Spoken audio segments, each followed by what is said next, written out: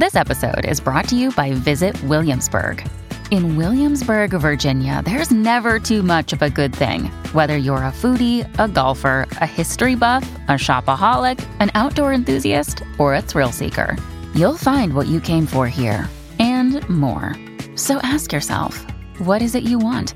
Discover Williamsburg and plan your trip at visitwilliamsburg.com. When you need mealtime inspiration, it's worth shopping Kroger, where you'll find over 30,000 mouth-watering choices that excite your inner foodie. And no matter what tasty choice you make, you'll enjoy our everyday low prices, plus extra ways to save, like digital coupons worth over $600 each week. You can also save up to $1 off per gallon at the pump with fuel points. More savings and more inspiring flavors make shopping Kroger worth it every time. Kroger, fresh for everyone. Fuel restrictions apply. This episode is sponsored by Girls Can Crate. Girls Can Crate is a unique subscription box inspiring girls to believe that they can be and do anything. How do they do it? Like us, Girls Can Crate believes that real women make the best heroes. And every month they deliver them to your doorstep.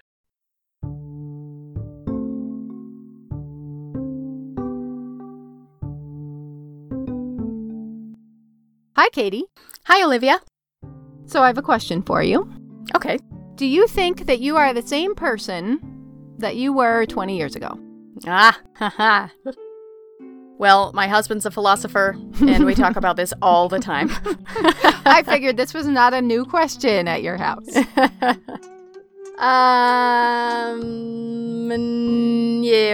Yes.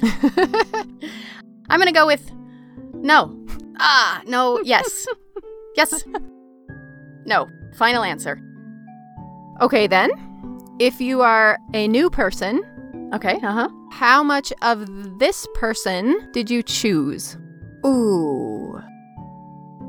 I am going to put on my existentialist hat and say all of it. So you're fake? Because I chose who I am? Yeah, you chose an identity. It's not your real identity. Oh, I see. I can put on my determinist hat instead and say I made none of those choices. I am the bag of chemicals that I am, and I always was going to choose what I was going to choose, and there was never any other possibility. Ah. So what if someone were to, say, move to a new country, change their name, change their age, change their nationality, change their marital status? That sounds like a very specific question for a hypothetical. Are they lying? Is that any different than me choosing what I want to be? Good question. I guess it depends on what's driving those decisions. Is it like this deep feeling of identity from within that is being expressed, and so this person has to make radical changes to their life, or if they just love lying? That, in a nutshell, is the question of Lola Ridge. What? Really? Was her life a lie? That's the question? That's the question. Wow. Cool. And does it matter?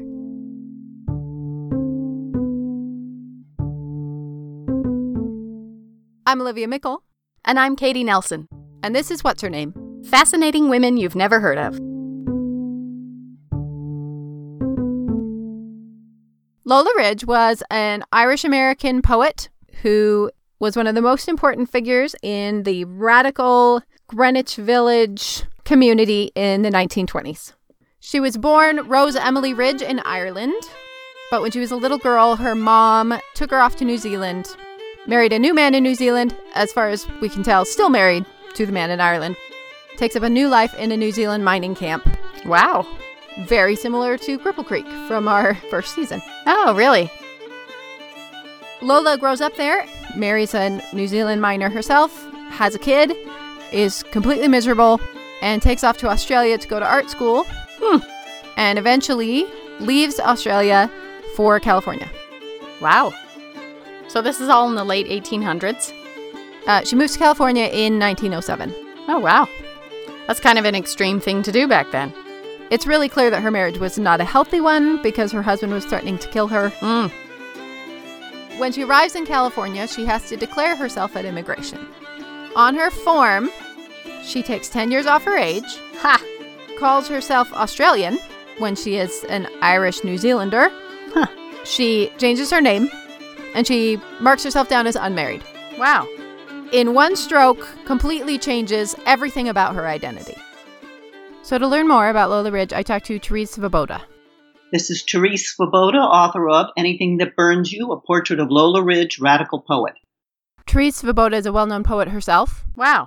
She's published 6 books of literature, 7 books of poetry, a memoir. She's won a Guggenheim Award. She's won several really prestigious poetry prizes and grants. So she brings a really unique insight into Lola Ridge's work and her life. Cool. She actually didn't stay long in California. She deposited her son in an orphanage and went to New York, where within 8 months she was working for Emma Goldman and founding something called the Farrer Center, which was a center for anarchists in New York. This is the very beginning of like the radical bohemian movement of starving artists in garrets and sex, drugs, and ragtime, I guess. Sort of all of the things that we think of as being Greenwich Village are born in this decade. She turned up in New York and published her first book of poetry called The Ghetto and Other Poems, exactly 100 years ago in 1918. And these contain many of the poems that she's noted for because she rhapsodized over the Jews in the ghetto of the Lower East Side, saying that they had potential as immigrants rather than condemning them as Pound and Eliot did. Debris. I love those spirits that men stand off and point at, or shudder and hood up their souls. Those ruined ones, where liberty has lodged an hour and passed like flame, bursting asunder the too small house.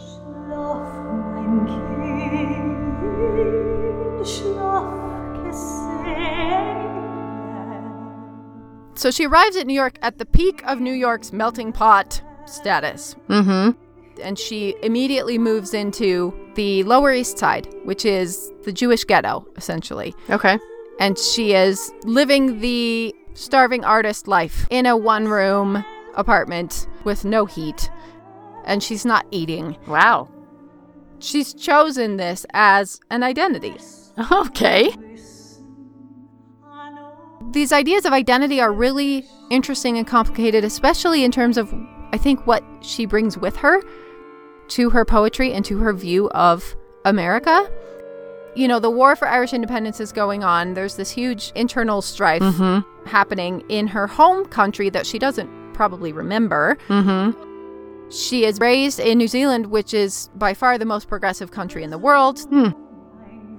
She's a multiple times immigrant, and yet her poetry really was seen as embodying something uniquely American. She was often called an incredibly insightful American voice. She was one of the only people who seems to have successfully captured the Jewish ghettos as they really were.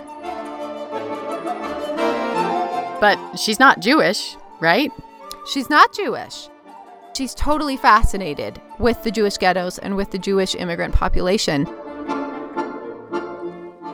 Early on in her career in New Zealand, there was a huge wave of nationalism because New Zealand had split from Australia as a country. So they were trying to figure out who they were as New Zealanders about the time that she left New Zealand. So when she went off to America, she had interest in nationalism and finding out what made American poetry American. She only wrote a few poems, maybe one or two, that touched on her identity as an Irish woman. And then to have found the Jewish community so fascinating, I think she must have lived in the Lower East Side, about a block away from where I live right now, in a 5x7 room, and in the very heart of the Lower East Side on Hester Street. She must have come to America and encountered in a very personal way the immigrants on the Lower East Side, and through them met Emma Goldman and so many other Jewish revolutionary anarchists. So she arrives in New York and she quickly finds a place among all of the writers and artists and is really well respected for her writing. She publishes a book of poetry. It's very well received. It's cutting edge, incredibly radical, completely modern poetry, which is very much focused on hyperrealism. The literature and poetry of this time is gritty, it's realistic. You feel like you're standing right in the middle of the ghetto and experiencing these things. There was a story later in her life where she was with a group of women who had grown up in the Jewish ghetto, and she read some of her works to them, and they had tears in their eyes and said, "I feel like I'm there again. You've exactly captured where we lived."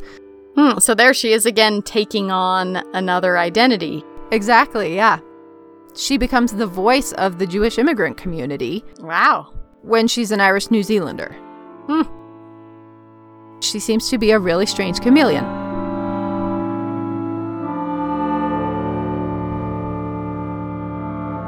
Brooklyn Bridge, pythonous body, arching over the night like an ecstasy. I feel your coils tightening and the world's lessening breath. She's hired to edit modernist magazines. So these were really important literary magazines. One especially was called Broom. Broom is deciding what is important art, what is important poetry, which is hard for us to understand now because now no one cares what's important in poetry. But in the early 1900s, poetry was so important and poets were famous. Poetry and women's poetry in general were acclaimed during the 1920s. People were 3 or 4 deep in front of the bookstore fighting to get the latest volume. Edna Singleton Millay sold 60,000 copies of one of her books in 1931. When she's working at Broom, one of her jobs is to hold salons, essentially, with all of the other famous writers and poets and thinkers. Salons in the sense of like a think tank, not like a hair studio. No, yes, sorry, like a European salon, right? Where writers, artists, musicians will come and hang out and talk about ideas. And she's curating this magazine. She's choosing who will be the voices that America listens to. Wow. She's really in at the heart of what's happening in American literature, a huge shift in American literature at this point. And they think she's 22, so that's a pretty good gig. Yeah, wow.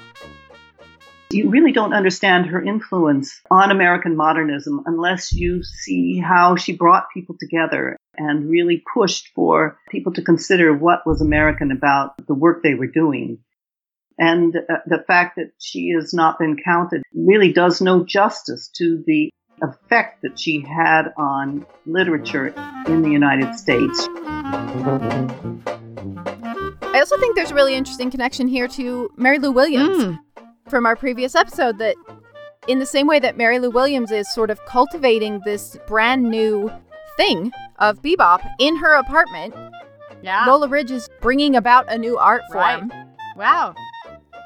In British history, we call that person a kingmaker. Yeah.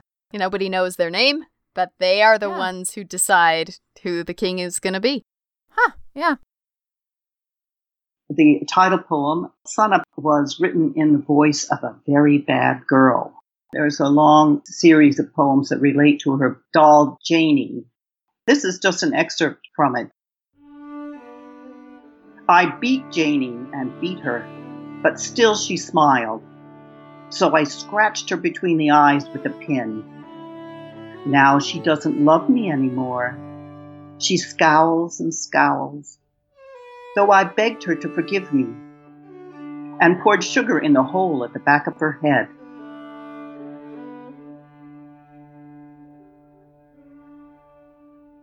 Another day is here, and you're ready for it. What to wear? Check. Breakfast, lunch, and dinner? Check. Planning for what's next and how to save for it? That's where Bank of America can help. For your financial to-dos, Bank of America has experts ready to help get you closer to your goals. Get started at one of our local financial centers or 24/7 in our mobile banking app. Find a location near you at bankofamerica.com/talktous. What would you like the power to do? Mobile banking requires downloading the app and is only available for select devices. Message and data rates may apply. Bank of America N.A., member FDIC. She's not just a literary curator at this point. She's not just involved in the art life. She's heavily involved in the protest life of Greenwich Village and of this radical section of American society. She's next noted in the headlines in newspapers across the United States for being one of the intellectuals who attended the demonstrations against the execution of Sacco and Vanzetti. Sacco and Vanzetti were immigrants who were accused of murder in New York. Now it's accepted that they were pretty obviously innocent and that this was just anti-immigrant hysteria at its height. The entire world was watching as to whether or not this execution was going to go through. She was arrested during the demonstration with Edna St. Vincent Millay, and there's a picture of her being hauled away by a policeman. But the key scene is that she stood up to a police horse, a rearing police horse, and everyone was terrified that she was going to be killed until someone darted out from the crowd and dragged her off. She is a very small woman. In fact, she really struggled with eating disorders and also just poverty. But she also seems to have embraced that identity, this sort of wispy, ephemeral, poetic presence. But she becomes an icon at this moment, of course. This very small woman refusing to be moved. She was an icon to everyone as a proletarian modernist who stood up as an activist. She starts working with Emma Goldman. If people know who Emma Goldman is, she was sort of the voice of radical anarchism. She worked with Emma Goldman for about 4 years at the Ferrer Center, where Lola, described by Will Durant, who was a teacher for her school for children, as being the most unlikely person to organize. And I think that's true, given the number of manuscripts that she lost during her life. Nonetheless, the Ferrer Center was sort of a radical anarchist education center. Education for everyone. They ran a bunch of adult education programs for immigrants.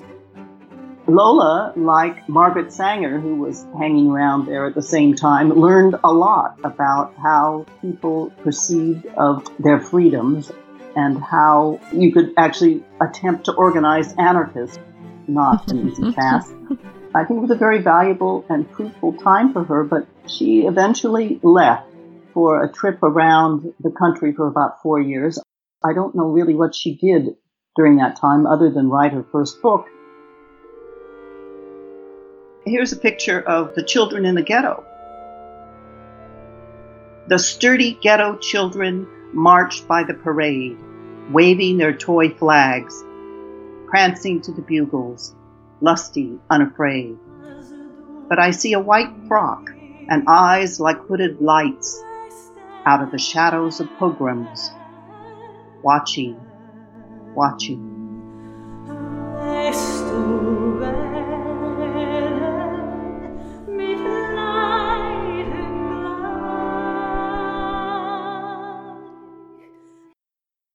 Let's pause for just a second to thank our sponsor, the Girls Can Crate. The Girls Can Crate introduces girls ages 5 to 10 to real, fearless women who made the world better. Every crate features an inspiring woman and her own unique activity book, 2 or 3 hands-on STEAM activities, and more. So we got our first subscription box this week, and I have to say, it was awesome. Oh, cool. A beautiful book that tells you the story of the woman and then has relevant activities. The activities we're doing are related to electricity. My kids loved it. It's really cool. That sounds awesome. And for our listeners, if you go to girlscancrate.com, CRATE.com, and use the code HERNAME, all caps, you'll get 20% off your first month's crate on any subscription. The next feat that she accomplished was she went to Europe. She had $100 from one of her patrons when she boarded the boat, and that was it. And she continued to send letters to her various patrons as she slowly crossed Europe for Baghdad. She wanted to see the cradle of civilization. Her ambition was now to write the all-encompassing poem, which was the ambition of many poets at that point. They all wanted to understand everything. Wow, that's ambition. Now, people want to write the great American novel. Yeah. They wanted to write the great American epic poem. She did make it to Baghdad and had a look around. As soon as she gets there, there is essentially Baghdad's Kristallnacht. It's incredibly dangerous, and she doesn't so much leave Baghdad as escape from Baghdad. Wow. She was supposed to be finishing a long poem, and indeed she kept telling her husband she was. But when she arrived home, she didn't have anything. Now, she might have actually written quite a bit, because throughout her life, she consistently loses her manuscripts. Several years later, she goes to Mexico, has an affair with a man in Mexico, writes a novel about his life, or says she's writing a novel about his life, and comes back with nothing. And apparently lost the manuscript of this novel on a Greyhound bus. Just left it.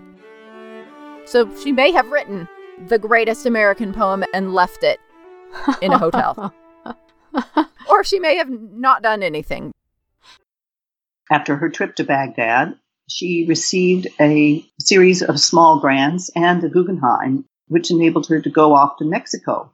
En route, she met Diego Rivera and Frida Kahlo and took up a lover at the age of 61. And it was a very tempestuous affair, and she finally split when she had absolutely no money left. She turned up in California.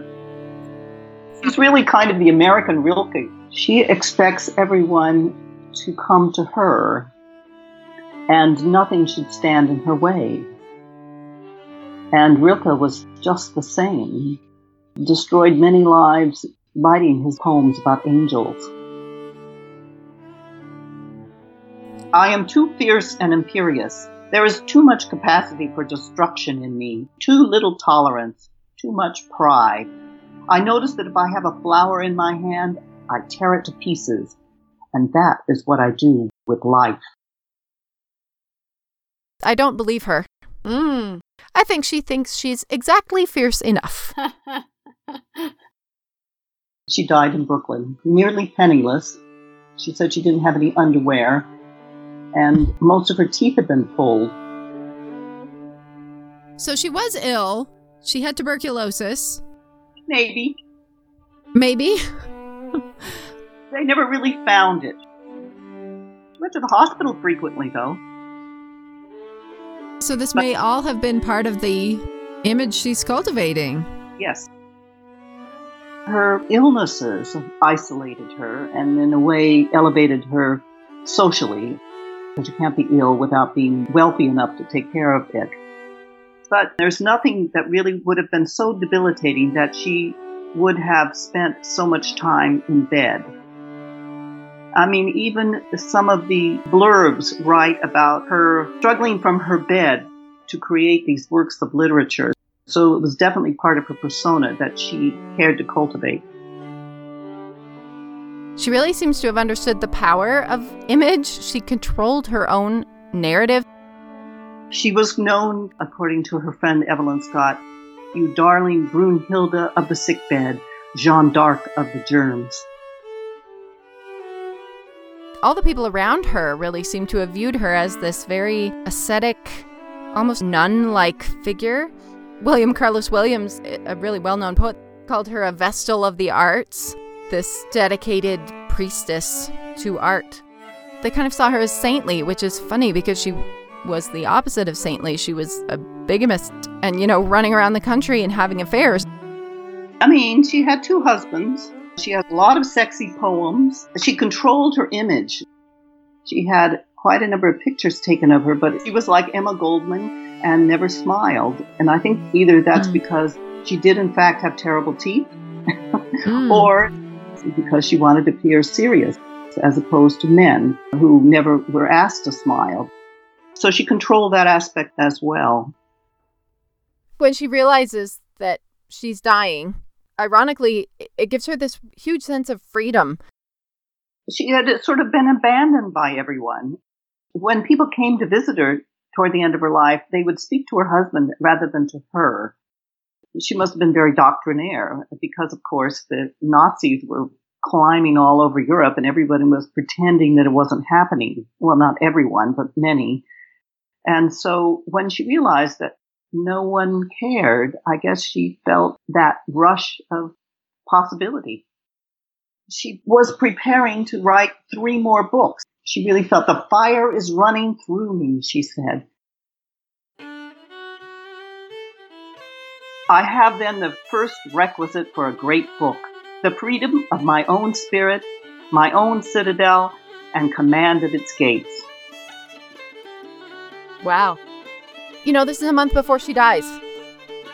It's amazing to me that she just has this boundless belief in her own ability. Wow.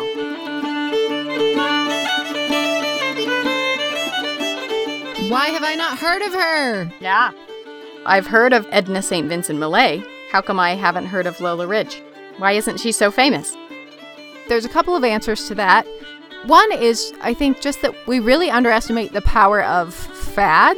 When she died in 1941, the cultural ethos was against radicals, against women, and against experiment. When they come out of World War II, even free verse is seen as dangerous. Free verse goes out of style. Even Louise Bogan, who was the New Yorker editor at the time and a friend of Lola's, praised Lola's use of the sonnet. They were terrible. She wrote terrible sonnets. Form was in. And naturally, because of World War II, radicals were out. Society has completely shifted. They don't want any of this anymore. Radicalism is scary.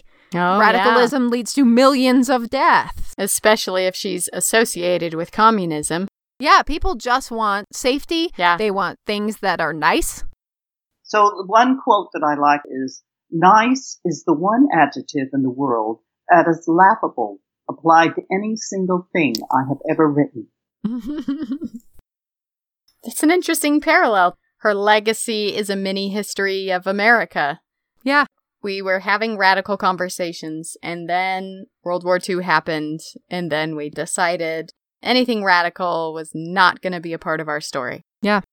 And invented this mythology of what American families are, what American life is, and installed it as the way it's always been. Yeah. When it had never been anything remotely like that. Yeah. And the other problem, as Therese Svoboda says, is you need a champion. You need someone to take care of your papers, and you need someone to write a biography, and you need students who will chant your name at the right time. In the 70s, her husband, David Lawson, was befriended by a woman who later became the executor of his and Lola's estate. Lawson gave the papers to Smith College with the promise that the executor could keep half of the papers while she worked on a biography. Unfortunately, 40 years passed, and no biography nor a collected works ever appeared. Therefore, people interested in her moved on. When she died in 1941, the New York Times said she was one of our most important poets. And yet in the 60s, she is mentioned in 2 anthologies. She was selected for an anthology edited by Robert Haas in 2014. And I hope other people find her work in the coming years. The way that you become famous in literature is to be put in an anthology that is taught to undergraduates. Mm-hmm. If you're in an anthology, a whole generation of students are going to see you as important, as real, as worth studying. Right. And they're going to teach that to their students. So if you're not in the anthology, you don't exist. Yeah. And that phenomenon mimics what also happens in history. You know, I think we brought this up in episode 1, Professor Peter Marshall talking about how the present creates the past. Yeah. And every generation, we write history a different way, and we pick out different characters that we place at the center of the story. Yeah. We select bits of the past to tell the story today. So, if some historian writes a best-selling history of the 1920s, decides that Lola Ridge was a major central character, then they might put her back in and say, look at her at the epicenter of all of this stuff going on, and then suddenly she'll be famous. Yeah. I guess a lot of what happens in all societies is just this ongoing cultural conversation about what our story is and who matters in it. That's what I find so interesting, because that's literally what she was doing. As an editor for Broom, she is curating who is in and who is out. Oh, good She's point. deciding who are the people that matter in modernist literature and art and music. Right. And then she got deselected after her death. She got remnanted after her death. What would she make of that?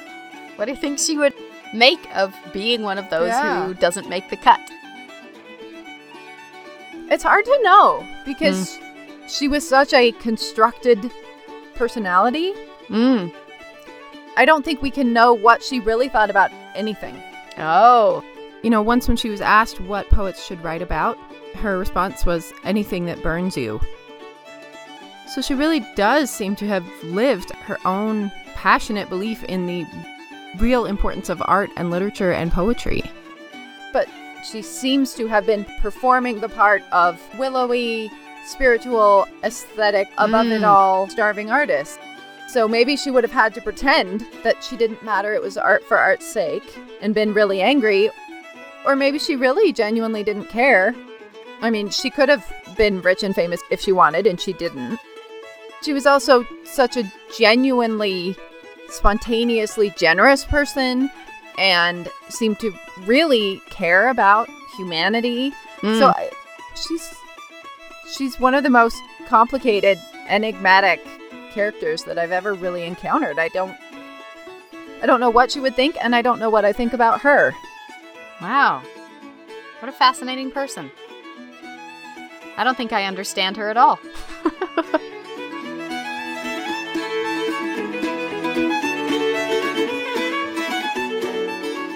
If you enjoyed this episode, please consider giving a small donation to support our women's history work. Just visit our website at whatshernamepodcast.com and click donate. Huge thanks to our guest, Therese Svoboda. If you'd like to learn more about Lola Ridge, we have pictures, links to her books and Therese Svoboda's books, and more on our website at whatshernamepodcast.com. Music for this episode was provided by Killarney, Half Pelican, The New Hot Five, Faye Nippon, Ivano Battistone, and David Bellucci. Our theme song was composed and performed by Daniel Foster Smith.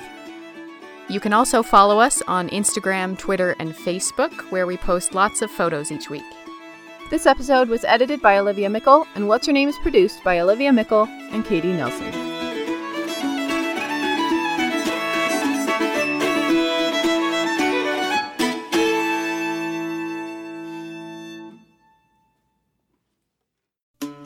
Registration is now open on What's Her Name's Yucatan Tour 2024. Join us in Mexico as we walk in the footsteps of Zazil Ha, learn traditional Mayan cooking, tour Mayan ruins, snorkel with sea turtles, and so many more off-the-beaten-track adventures with our wonderful little band of kindred spirits.